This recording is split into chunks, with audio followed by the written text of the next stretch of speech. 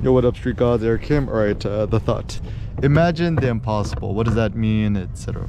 So I'm reading Jeff Bezos's annual shareholder letters, the Invent and Wonder book collection.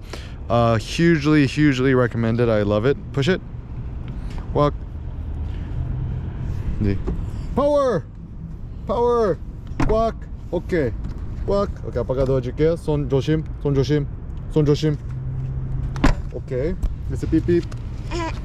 Okay. Beep. Okay. So one of the principles in the book, or is one of his letters, was like the notion of like imagine the impossible. So, for example, even thinking about Tesla, right? The Model 3 was kind of seen as impossible, and Elon done did it, right? And so imagining the impossible is kind of a good idea because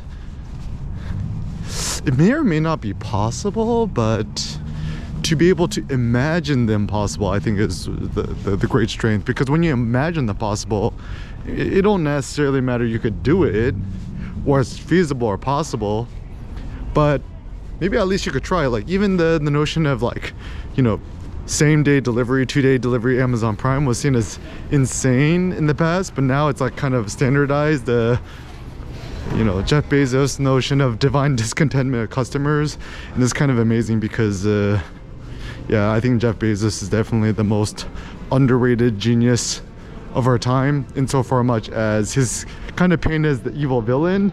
But I'm like, bro, if you got an Amazon Prime account, or have used Amazon the Prime, you criticize Jeff Bezos, use a hypocrite, right? But anyways, so imagine what's impossible, what you really care for, and attempt it.